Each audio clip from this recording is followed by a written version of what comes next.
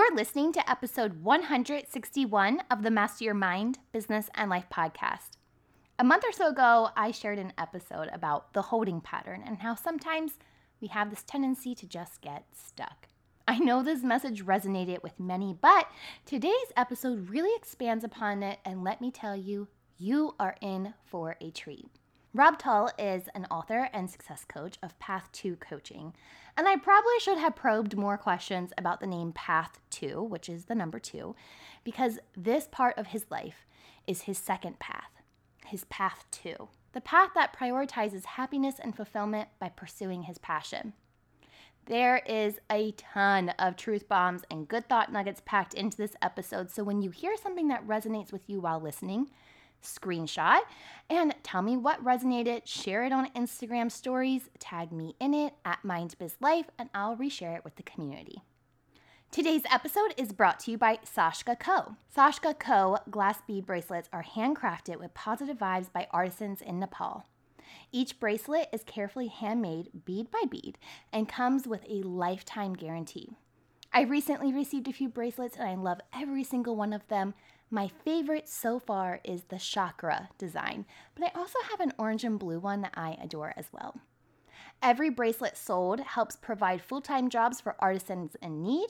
Order yours today and save some moolah by clicking on my referral code found on mindbizlife.com under the favorite section. These are perfect to have on hand, especially for around the holidays, for a little gift for your coworker, friend, teacher, mom, sister, or hey, even yourself. Now that I've shared that, it is time to share this week's episode. You know what to do. Tune in, turn it up, let's go. You're listening to Master Your Mind, Business and Life. Conversations with everyday world shifters, truth seekers, and rule breakers. Here's your host, Lauren Smith. Hey Rob, welcome to the show. I'm excited to have you join me today. Thanks, Lauren. I'm really happy to be here. I have to give a little shout out to Alan Cohen for connecting us. I always enjoy when a former guest connects me to others who are on a world shifting path themselves. But speaking of path, color me curious. Was being a success coach always part of your plan, or what led you to this point in life?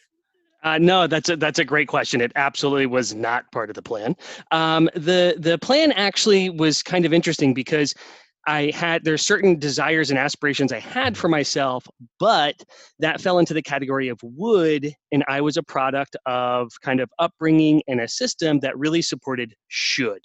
And so I ended up making a lot of decisions in my life based on what I thought I should be doing, and it's what I call the well-worn path. And it's the path that most people in society take because our society and our culture is kind of structured in a way where while we encourage thoughts about like dreams and aspirations, we tend to put them behind certain objective goals. And so we tend to operate in the American dream mentality, which is have success and then you will be happy. And so I fell into that trap very early on, right out of high school, and in fact, probably even before high school. But when I entered the workforce and kind of started my life off, I was in my essence an artist. I wanted to be.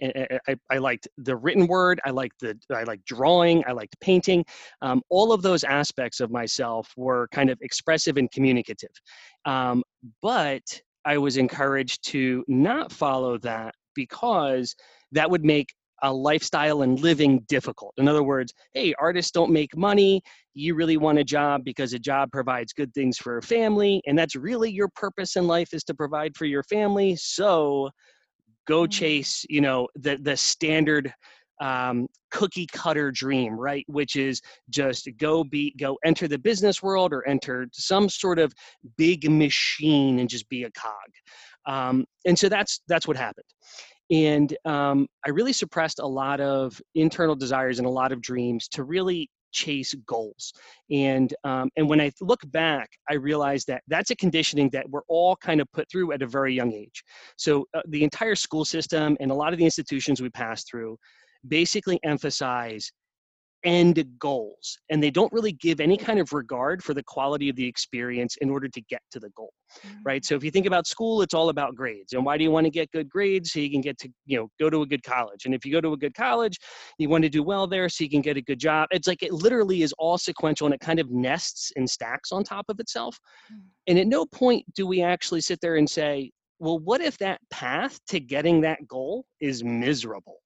And when it does come up, we tend to have those things where the mentality is, well, just get through this part. Like, this is the no pain, no gain mentality of, hey, just keep your eye on the destination and disregard how awful the quality of life is right now, because eventually it will be worth it. And I subscribe to that mentality wholeheartedly for, mathematically probably 40 years, but where it really affected my life was 20 years. And so over the course of 20 years, I essentially built myself into a really high performing, high achieving executive in the financial services realm. I had the stereotypical family structure with a partner and kids and a gorgeous house in the suburbs and nice cars and all those wonderful things and saving for college.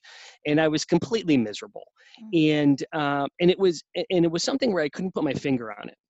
And eventually what I learned after the fact, and I'll explain what happened, it was what I eventually learned is that all of the emotional goals that I had, all the emotional experiences that I wanted, I'd always put behind objective goals. So whether it was a promotion, or whether it was a certain type of lifestyle, or whether it was a certain achievement or saving for college, or what have you, everything was, I'll be happy and fulfilled when these things happen. And by making them contingent and beyond objective goals, I essentially created a situation where I had no positive outcome other than to be stuck, because all of those goals and all of the circumstances I found myself in, I didn't control, because I gave up my ability to choose. I didn't choose happiness or fulfillment. I chose this kind of, pursuit of success.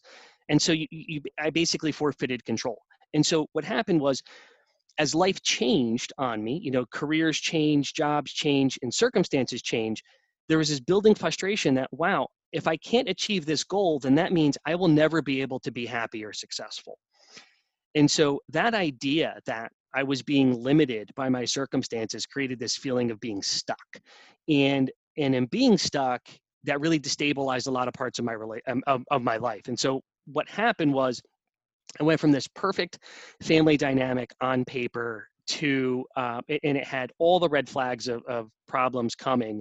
And it essentially went to not only the loss of a marriage, but it dissolved an entire family unit, where there was actually a conscious decision of, partners and children can no longer live together. It's every man for himself. Peace out. And that dissolution of a family structure really was the death blow in a literal sense to all my goals and aspirations, because I kept constantly looking at success as having not just, like, what I wanted was acceptance and love and fulfillment and happiness. And that was all based on, eventually I'll get there when I fulfill all of my obligations to my family. Once I save for college, once I save for retirement, once my partner can continue to live the life that they want without any restrictions. And it really converted a system that we had where, and this is the best phrase to describe it, where I became necessary but not wanted. And so what happened was, I was essentially a means to an end for everybody. And that led to a suicide attempt in July of 18 that failed, but it really was the best decision I ever made. And I mean that because it was a decision that was the most optimal decision. It provided everybody everything. I was able to get unstuck. I was able to execute a choice finally. And I was able to fulfill all my obligations to my family all at once, where everybody would be happy. And I knew I wasn't going to get the outcome I wanted. In other words, I wasn't going to have a family unit in the future. And I didn't like the idea of losing that. And the family had kind of voted that, we no longer want you as part of the structure. So it just seemed perfect. And a good thing for me is that I don't understand chemistry very well, and so the overdose really didn't really didn't work. But what it left me with was this grand realization that um, that the problem set I had required a solution that is different than everything that led to that point. And what it allowed me to reflect on is the problem of being stuck and having no choices had nothing to do with me. It had to do with the path that I chose, 20 plus years before that. And so it really set off this reclamation process of trying to identify what's the appropriate path to get the emotional rewards I want, because the emotional rewards is really what life is about. And I kept delaying them and postponing them beyond all these kind of ridiculous and circumstantial objective goals that I wasn't even passionate about. And so that kind of set off, an 18-month process of really rebuilding things, and in the process, developing a philosophy and a lifestyle that really prioritized emotional rewards over objective goals. And what I didn't appreciate at the time is that actually unlocked my ability to be more successful at all of those objective goals. And so it was a massive revelation in the process. And so when I went through that, I realized that so many people, so many of my peers, so many people I respect were in the same exact situation I was. They were stuck. They kept putting emotional goals beyond, or there's emotional rewards beyond objective goals. And they were feeling just as stuck as I was. The difference was the level of stuck that I was feeling was so amplified through the profession I had chose, the unattainable work circumstances, and a really difficult home life, that all the negative symptoms of it destabilized all pillars of my life simultaneously, and it threw off this massive amount of toxic exhaust, which really led to the poisoning of my family unit, and ultimately led to the outcome it did. And I looked at that and thought, God, that was such a tragedy. Like, that really, none of that needed to happen. It was purely unnecessary. And so as I started to go through and kind of reestablish myself, I found the balance I found what the solution was in order to get emotional rewards and still pursue objective goals and achievements. Because I'm a type A, I'm a chronic goal setter. Part of that was conditioning, and part of that's just wiring. And so becoming a quote unquote success coach was my ability to kind of turn around and share this information with people. And ironically, I still have the same career that I was in when everything fell apart. The difference is I can approach it with a completely different mindset, because it is no longer a gateway to my emotional rewards. It is purely objective goals, and I can do stuff out of love now instead of out of necessity, or because I feel that I need to fulfill some sort of requirement. And I can do all the things I wanted to do from an emotional perspective, and really entertain the inner artist, really entertain and satisfy the inner volunteer, and be extremely dynamic. So that's a very long-winded explanation and kind of backstory on how I got to being a success coach. And it wasn't a linear path at all. And it certainly was not something that if you told me, 5 years ago, here's where you're going to be. Well, first of all, I don't think any of us feel that way right now in the circumstances, but certainly me at an individual level, I never would have imagined I'd be where I am today. And so that's what kind of kicked everything off. Wow. All I have to say is what a journey. And thank you for just being so vulnerable and sharing your journey so openly. I know so many of us have gotten to that point of stuck and struggle and just feeling like our life has so much toxic energy just swirling around us. And you're just like almost gasping for air. It's just like you feel that heavy weight just on you every single day. You get out of bed and it's there. You go to bed and it's still there. And you're just almost on this autopilot. And I really like what you said of this is kind of conditioned to us of those long goals, because I sat here as you were talking, you said you're an artist. My oldest daughter is very creative. And she said something the other day. She's like, do I have to go to college? And I was like, well, what do you want to do? And she was like, I just want to be an artist. I was like, no, you don't have to go to college. I was like, you could go travel Europe and look at all the museums and study with other artists. And then I start like showing her different people, like Instagram accounts or like YouTube channels. I'm like, they're just doing it from their house, just like showing her different ways. But she's in 5th grade and it's already ingrained in her. Good grades, college, job, good grade, like in that order. It's mind blowing because as we know, that is not the path for everyone. And I remember getting out of college and it's like, oh great, where's this good job coming from? I graduated in a recession. I'm like, cool. Where's the job at to pay these loans? And then you're just feeling lost in itself. So absolutely, and I love the idea that you, because I had the same. As I dissolved my family, one of the things that happened was I have a 15-year-old son who lives with me, and so I'm a single dad to a 15-year-old son, and have kind of, I don't want to say exclusive custody of him, but he lives with me 100% of the time, and he's a very spirited child, and very much did not fit in a school system at all. Doesn't fit in a lot of structures, just by his own wiring. And one of the things he raised a similar question to me about, like, well, I don't want to go to college. And I said, well, it is an experience, but you don't need to. Like, what do you want to do? And what he wanted to do was he wanted to be a fashion designer and an entrepreneur. And so what was interesting is it's still a lot of that conditioning in me defaulted to the same thing for him, which was, okay, well, you can do that eventually. And then I stopped and thought, well, that's no different than saying, well, you got to go by delaying it unnecessarily. If he wants to design fashion, theoretically, there's nothing that stops him from doing it now. Right. And so we set off a process of, okay, what do you want to do? Let's do it now. And that like idea of like taking that dream and acting on it today, because if that's what's important in life, why delay it? It doesn't it just doesn't make any sense anymore to me.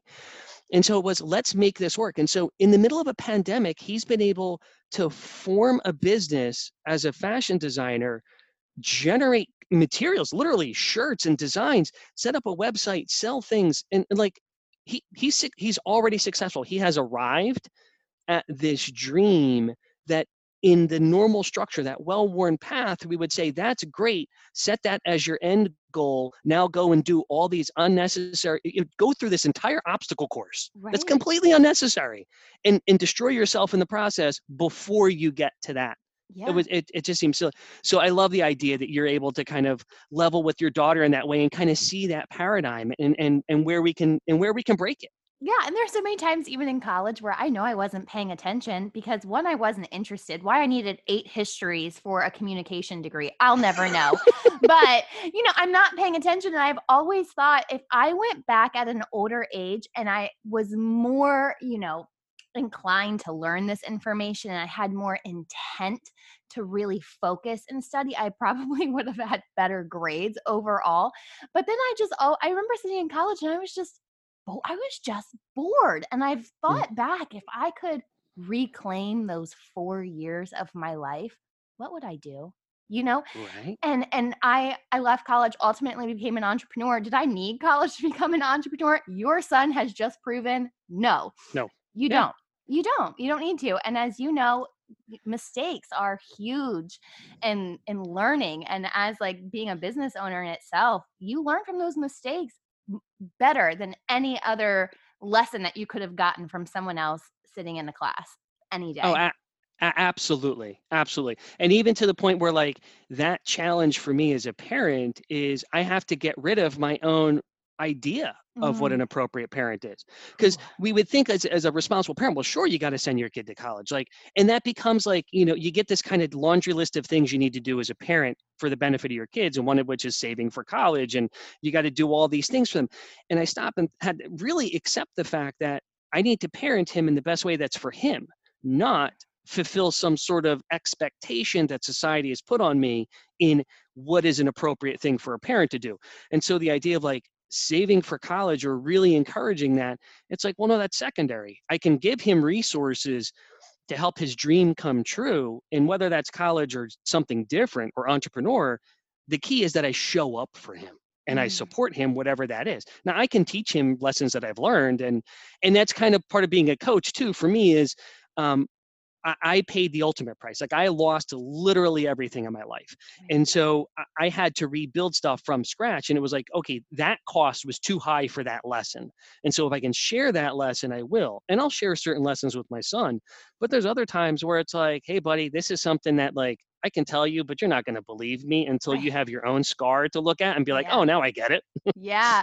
And sometimes that's just like with age too. Like I know that certain things were said to me when I was a teenager in my early 20s, but it was almost like until you live through it or you have that awakening of sorts, you're like, oh, I get Yeah. it now. I get it. I get it. And it's also interesting too. You can just reflect back on your own parents and you can give them so much more grace for because you're just like, wow, you were going through a lot. I didn't even realize as a kid, just like you were still going through traumas and just everyday struggle of life. And that was heavy. I didn't see that as a child, but I see that now as an adult.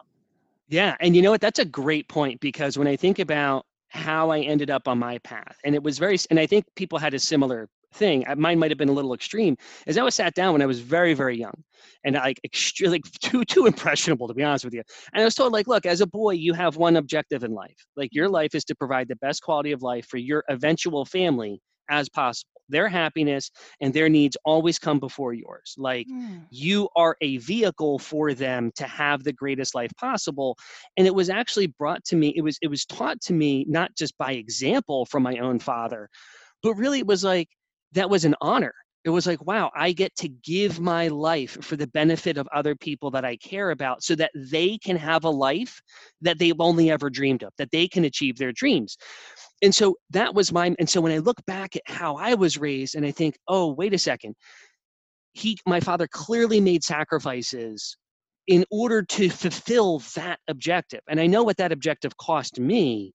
I wonder what it cost him.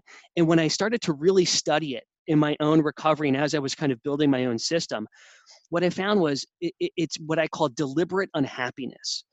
And it's where we, as a parent, and a lot of us fall into this trap where our own happiness suddenly evolves to where like our family's happiness and family's contentment we classify as our own happiness. And when we think about fulfillment, like career success and achieving goals becomes a form of fulfillment.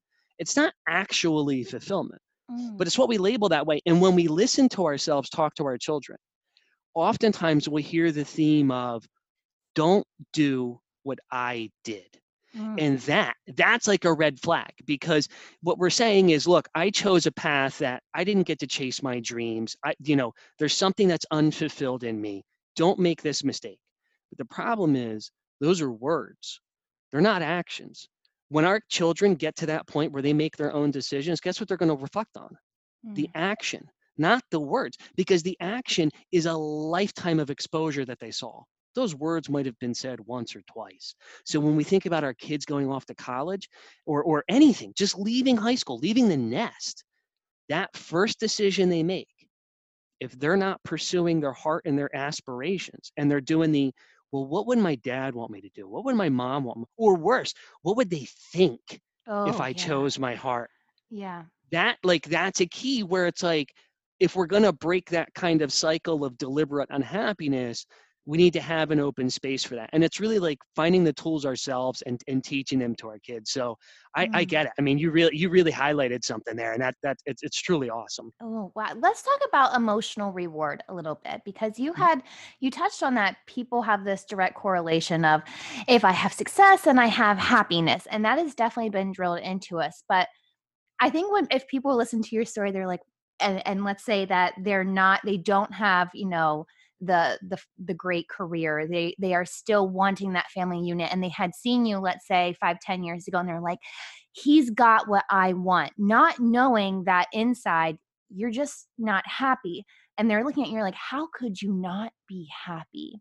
You were Right. lacking emotional reward. So what is emotional reward and how does that kind of triumph over success and what we know as success? So a great way to kind of shortcut to it, and that's a fantastic question because I asked myself the same thing. I would look in the reflection of the mirror and I'd be like, how dare you not be happy? Mm, Like, you ungrateful, POS. And it was yeah. like, and it's like, and see what that is. is that is this, it's the same thing. It's that same energy, that I am not enough energy, that same kind of shame energy that then causes us to sacrifice our own dreams and aspirations for the benefit of others, because there's so much shame and I am not enough.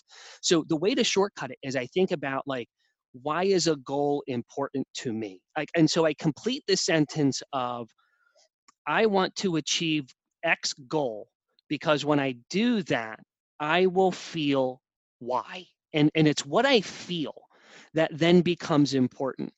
And so when I think about my own career, so long ago I developed a mission statement, and it probably before I was a parent, and the mission statement was, I'm going to give everything I can of myself so that my family can live a life free of financial concerns or stress, so they can pursue the dreams they want.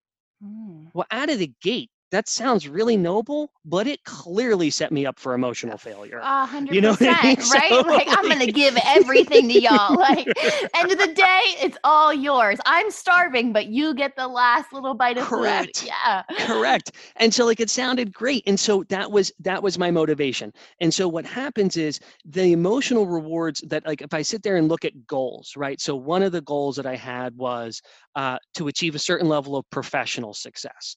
And there's kind of two layers there. The first layer was the really objective way, which is I want financial rewards to come from professional success, because that enables me to save for those financial obligations faster, so I can get the hell out of this industry and finally do what I want to do. Ooh. I hated the job I was in. It was soul sucking. And so what I said is, okay, if this is awful, instead of quitting, let me turn it up. Let me just increase the horse. And this has been a problem my whole life. Turn up the horsepower. Like, let's just go. Let's just gas it, put everything into this and get to that goal faster. So then I can shift and do what I really want, and I won't have guilt of letting anybody down. I'll fulfill my obligations, and I can feel like all of the time I invested in the career was for something.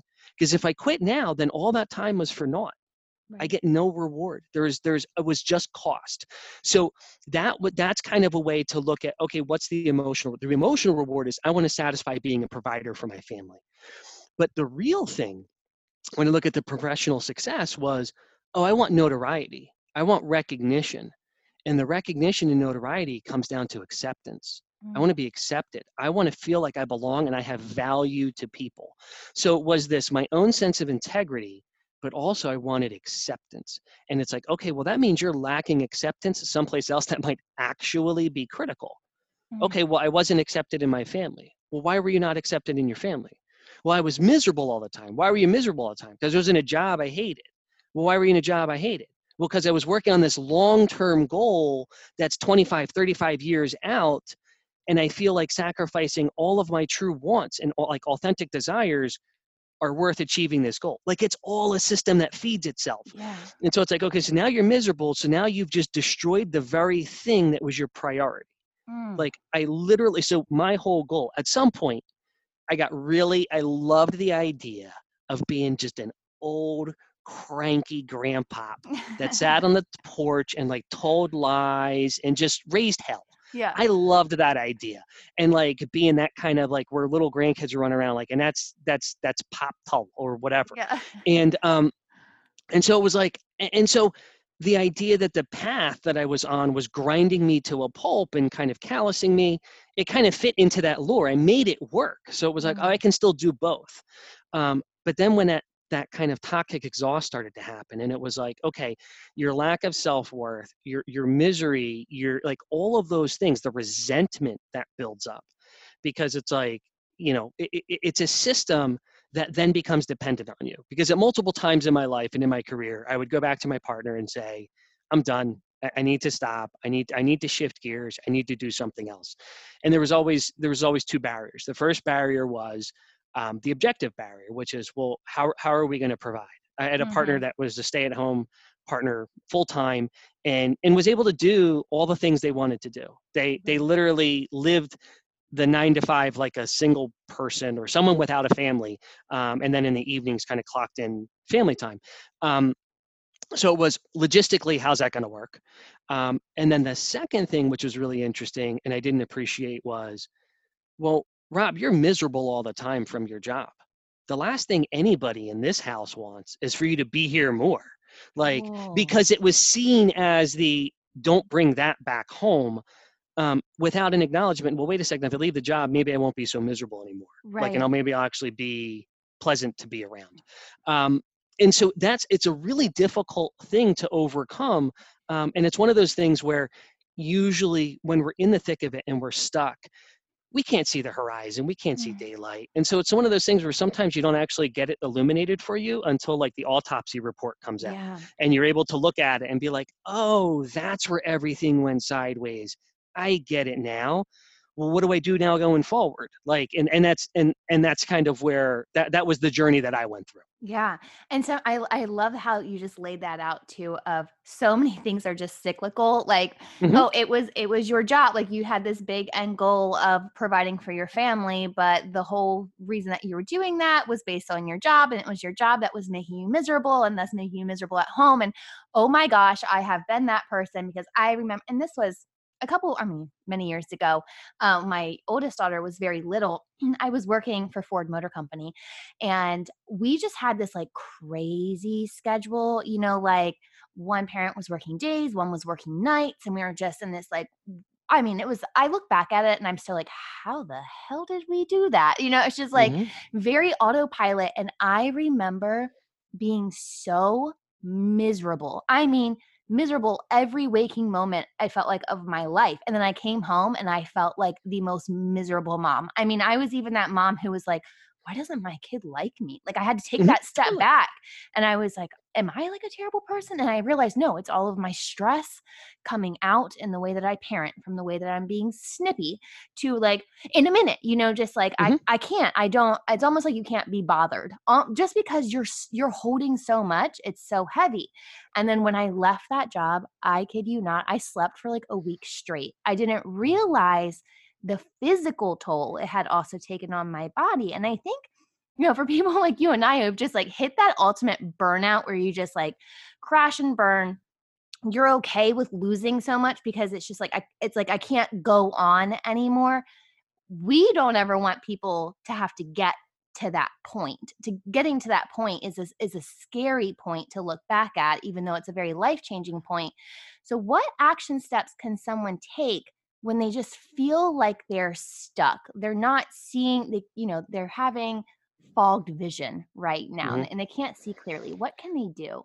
Oh, that's a great question. And that's exactly it. Like when you don't have that future vision, it's really easy to feel hopeless. Yeah. And that's the answer, is finding the future vision. Now, it's not just as simple as sitting down and saying, what do I want from my life? It's actually sitting down and saying and reflecting on, who am I as a person? Right. So we've got, in order to kind of get to the future, we actually have to go backwards a little bit. Mm, And when we go backwards and we look at, as an individual, what are the emotional experiences I wanted to have in life? Like that's kind of one. And then two gets to, okay, when in my life have I had those emotional experiences? When, and the way that I label them generally is flow. And what I find is when everything is in sync for me, and if I were to label something happiness or fulfillment or joy or peace, and I really break it down, it's because I was totally in the moment.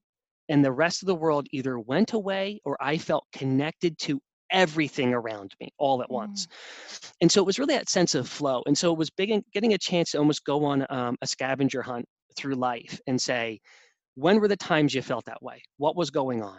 And starting to catalog it and say, okay, now reflect on this stuff. When was it? Well, it was, anytime I would do something that was creative expression, whether that was poetry, writing, drawing, whatever. It was also physical activities. It was, jujitsu or working out.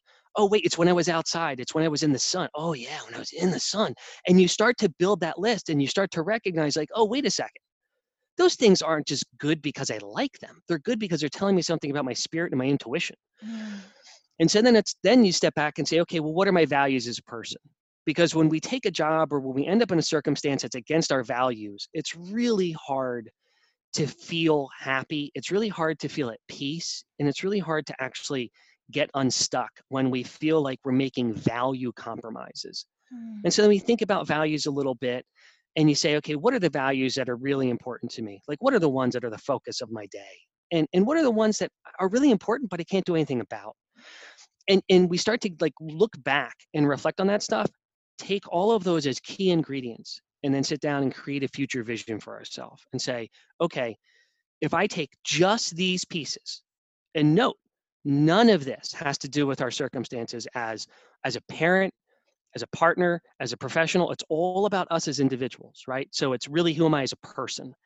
And then say, okay, if I were to take all those ingredients and put them into something and kind of let it rise like good sourdough, and say, okay, let me look at that in the future, and really meditate on a visualization of who I am in the future. And let me meet that person in the future who is able to live in accordance with all the things they want from life, who is able to operate without limits, and to really embrace kind of their passions, their values, when they feel in flow, all those things. And then sit down and really get a chance to know that person. And when we do, it's not just knowing them in terms of, oh, I can describe that future vision of myself. It's seeing it from within. It's okay, what does that person think like? What do they feel like? Mm. What are their priorities of the day? When we can kind of have that meditative visualization experience and not look at it as, oh, if my life just continues forward from this point, here's who I become. It's almost like we reset from where we are. We almost lift ourselves out of our current state and Mm. say, I'm going to go back to my essential ingredients. I'm going to put them together, and I'm going to say that person can make any choice they want. Who are they going to become? And then really identifying that as kind of the way to get us unstuck, to get motivated, to know that that is not a dream. It's not imagination. All the ingredients I just identified are in me, and they're all experiences I've had. All I've done is removed all the non-essential pieces and let it play itself out. So it's it's not a dream. It's kind of like forecasting of the future. Yeah. Like, this is the person I will become if I let these essential ingredients have their rightful place and Mm. kind of remove all the non-essential fillers. Yeah.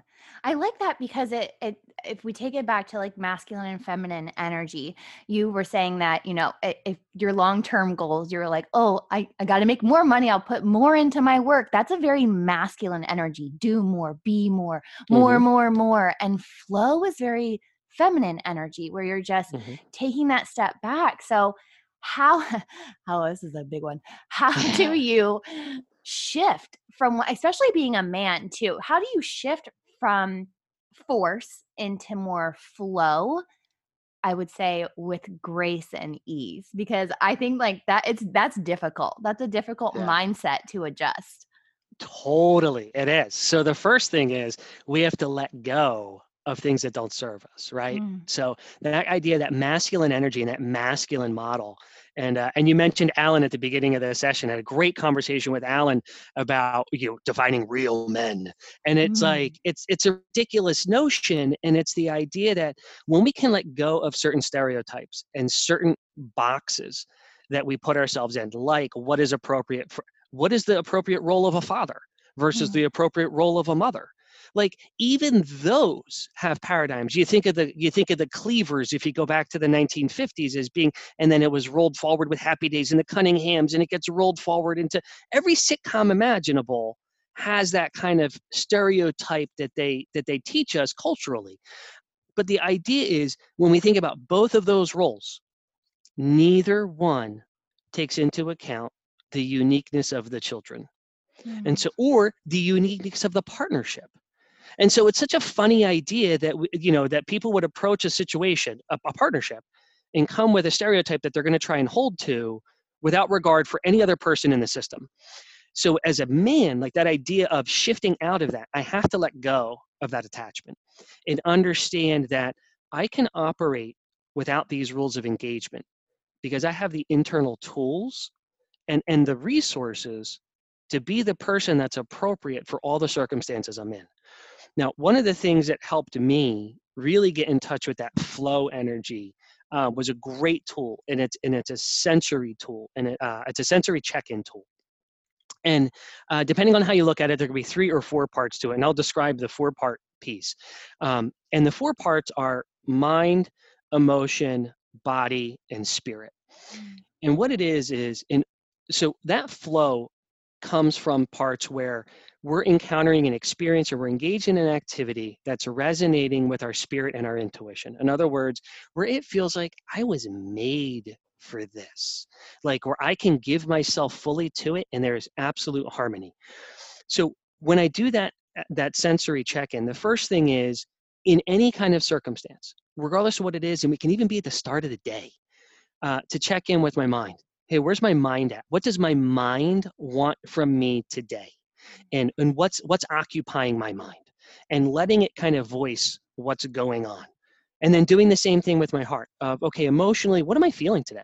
What's coming up? What's going on? What does it need from me today? And just letting it voice its opinion. Asking my body. You mentioned the fatigue from that working at Ford.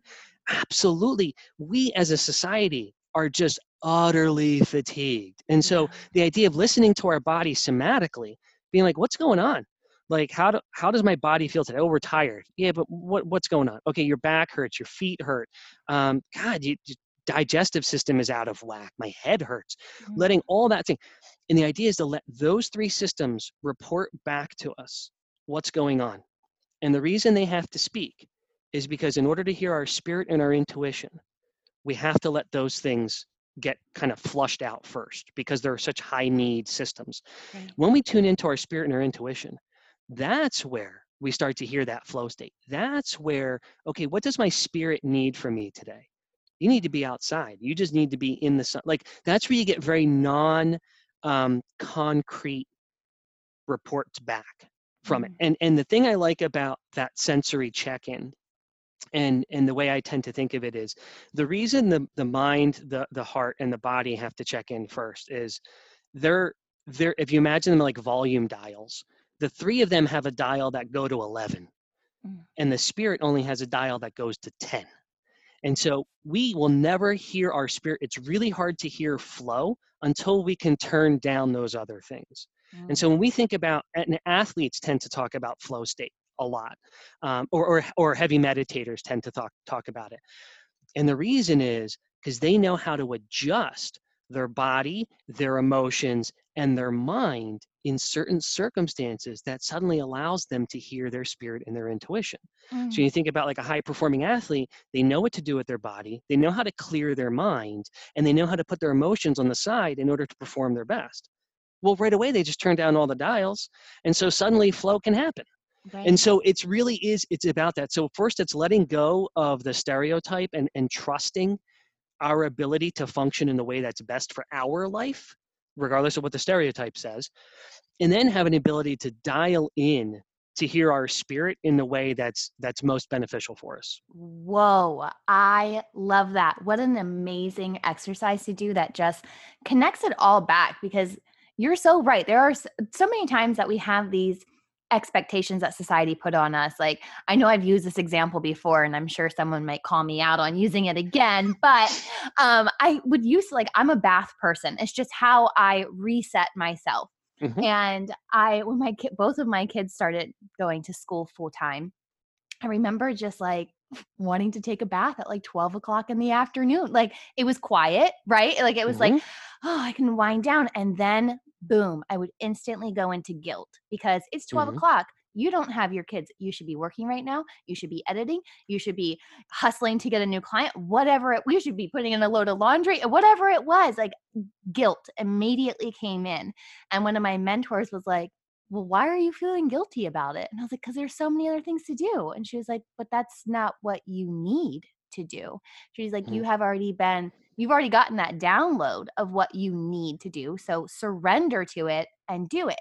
So when I realize I start to surrender to those little voices, this little nudge from my spirit, as you say, man, it does. It takes that whole, you just feel that internal energetic shift even of you're honoring your body, you're honoring your emotions, you're honoring what you need in that moment. And there's even been times where I've woken up and like I just knew something was off. I either didn't feel well or it was just the energy was heavy and I just knew I was going to have a day. And I've reached out to a podcast guest and I've been like, hey, is there any chance that we could just reschedule? And every single guest, I mean, I've only maybe done this like 3 times, but they've all been like, yeah, no problem. Whenever you're feeling your best self. And old me would have been like, nope, show up, hustle, got to get it done. Like they did this. New me is like, no, it's going to be so much better when you're showing up feeling good. So surrender in itself is really hard, and letting go, oh my heavens, like you nailed it. I'm just like, when you get past the letting go part, you really can start to chip away at those little pieces where you have those dialed turned up and you can start turning it back a little. Yeah, and if I can add on to that, because you're so spot on, right? So if you think about in the times where if you were going to not take the bath and instead give in to the guilt, think about the productivity and the energy and how you would show up in those circumstances. Terrible. Versus if you took the bath and then went into productive mode, think about how differently you would approach the tasks at hand. Like it literally, that is the cue where our bodies and our intuition is telling us, this is the time where we're recharging. And if you fight while you're depleted, it's not going to work out. My whole existence was fighting while depleted. And I think a lot of people that feel stuck because it drains us being stuck, right? So then we're constantly fighting while we're depleted. And it's like when we can finally embrace what we should be doing and where our hearts are, like emotionally, what we want from life, I can do more now than I ever could before losing everything. Like, just to tell you, thumbnail, I'm a full-time high-performing executive. I'm a coach. I'm an author. I'm an adjunct professor. I'm a single parent that operates full-time. Like, and I don't want to add more to my list because it feels limitless. Today I was thinking about like, wow, I really want to start writing books creatively and sharing them on podcasts. My rational brain was like, are you nuts? But my spirit was like, yeah, totally. Like, think about like, this. Yeah, it's going to expand the battery and you're going to have more bandwidth. So you're absolutely spot on when that comes up. And it's like, when that intuition says, I need this, follow it. Cause it really does pay dividends in the end. Yeah, you're so right. And it's like if I take that bath middle of the day, you're right. I show up, I'm calmer, I'm more relaxed. And I know that there are people who have been at their job and you're like, I've worked 8 hours today, but I really only worked 4 hours today. Yes. It's like, did you really need those 8? No, everything I needed was done in 4. So it's kind of like the same thing of like, it would have taken me longer to do my task than, and I've been like, oh, let me check my email. Oh, I have 97 browser tabs open. Let me click through all of them, to just delay the task at hand because that's not really what you want it to be doing anyway. Right. Oh my goodness.